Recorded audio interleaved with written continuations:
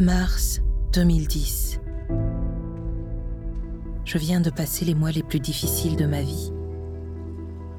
J'ai perdu mon deuxième enfant. Une tante d'un côté, mon sac à dos, une valise de l'autre. J'ai un aller simple pour Port-au-Prince, Haïti. Je vais rencontrer mes cousins des Amériques.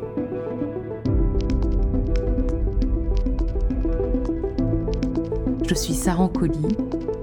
Vous écoutez Bagage, le podcast qui transporte nos émotions. Chaque jeudi, une tranche de vie.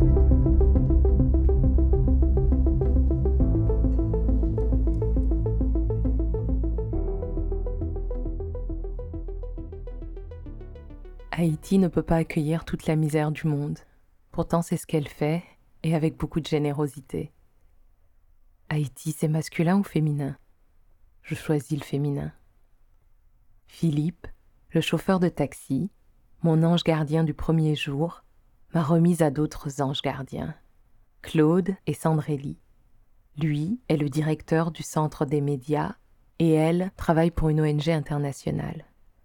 Pendant la préparation de mon voyage, j'avais contacté Reporters sans frontières. Il m'avait gentiment mis en contact avec Claude. Je voulais savoir si les journalistes étrangers comme moi pouvaient eux aussi utiliser les ordinateurs et l'Internet du centre. La première fois que je l'ai vu, il m'a accueilli à bras ouverts. Quand je lui ai dit que je cherchais un logement, il m'a expliqué « Actuellement, c'est simple. Les hôtels font payer la nuit dans une tente au bord de la piscine à $200. » Je suis restée en face de lui sans savoir quoi dire, et ensuite il est sorti de son bureau pendant quelques minutes. Et il est revenu avec son épouse, Sandrelie. Ils m'ont souri et m'ont dit « Écoute Saran, tu es la bienvenue chez nous, tu es notre cousine africaine. » Juste comme ça, ils m'ont accueillie dans leur nid douillet.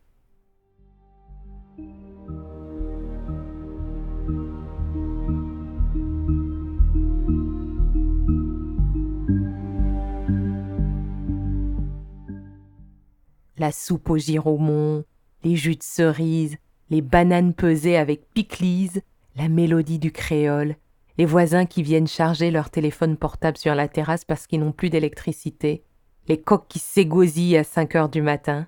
Et puis, ce confrère journaliste qui m'a dit « Vous les Africains, vous nous avez vendus aux esclavagistes. » J'ai écouté son point de vue avec attention.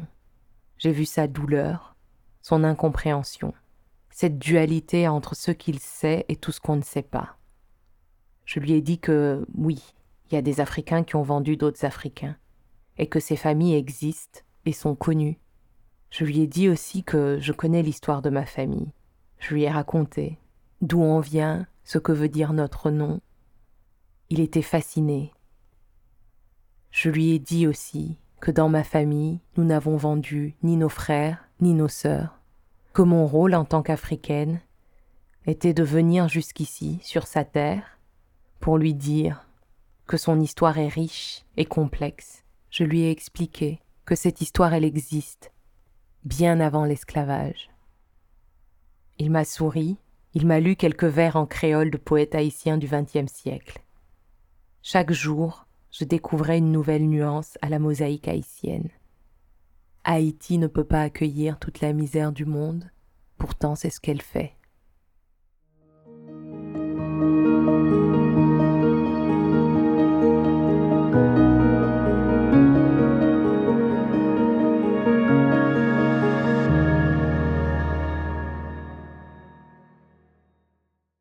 Un jour, j'ai choisi d'accepter un emploi avec une ONG américaine. Ma vie a changé. J'ai quitté Tabar et emménagé à Pétionville, les Hauts de Port-au-Prince, dans une grande maison. C'était le bureau, le dortoir, le restaurant, tout ça au même endroit. Le monde du journalisme a son lot de personnages atypiques, mais je crois que le monde de l'humanitaire bat tous les autres secteurs à plate couture. Il y a mon boss. On va l'appeler José, un jeune homme originaire de la péninsule ibérique. Il parle zéro créole, comme moi, et son français est médiocre. Ma collègue et moi sont francophones, mais les réunions, c'est lui qui les dirige, c'est le chef quand même. Toute l'équipe se partage une seule voiture et je découvre des restrictions sécuritaires que je ne connaissais pas à Tabar. Chaque jour, en fin de journée, on a droit à un « What's the plan for tonight, ladies ?» Parce que oui, quand on sort ensemble. Voiture unique oblige. Dans la salle de bain que nous partageons, ces affaires sont disposées par taille. Il ne faut surtout pas y toucher. Tous les jours, à la même heure, pendant 20 minutes, il parle à sa compagne au téléphone. Tous les jours, à la même heure, pendant 20 minutes.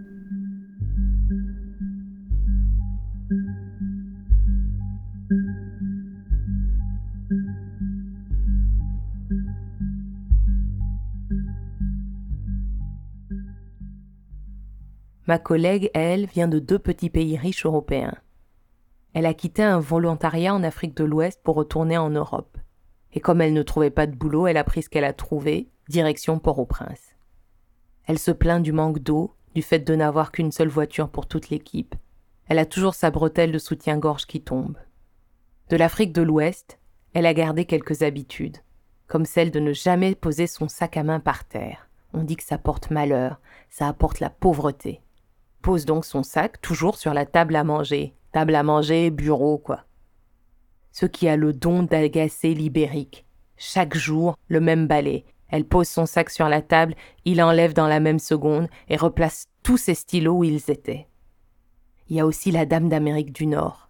Elle est plus âgée que nous et répète qu'elle a une personnalité de type A. Dans le travail, elle est excellente.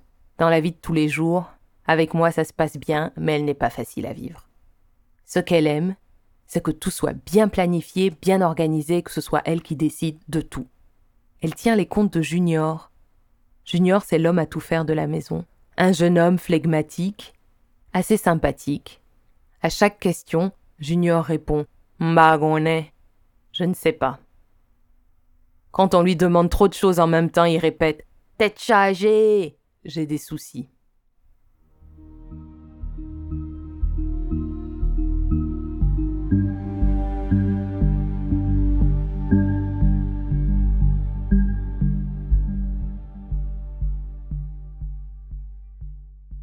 J'ai toujours dit que je ne connaissais personne en Haïti avant d'arriver, mais c'est faux.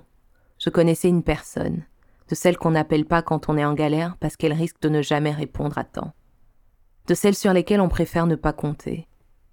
Je l'ai rencontrée en février 2002, à Minneapolis, aux États-Unis. Il faisait froid, moins 30 degrés, et avec des copines, on avait décidé d'aller à une soirée anti-Saint-Valentin dans le campus. Il est apparu comme ça. La vie l'a mis sur mon chemin.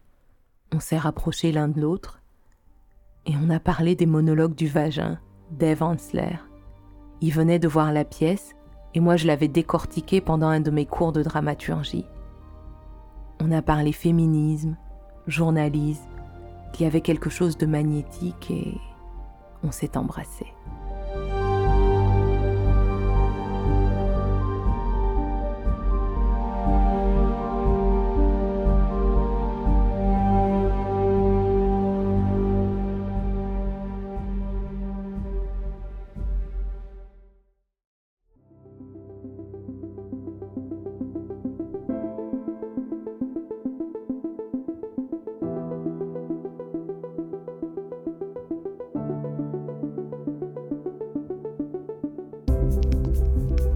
Je suis Sandrelie.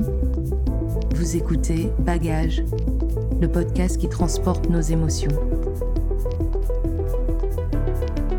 Chaque jeudi, une tranche de vie.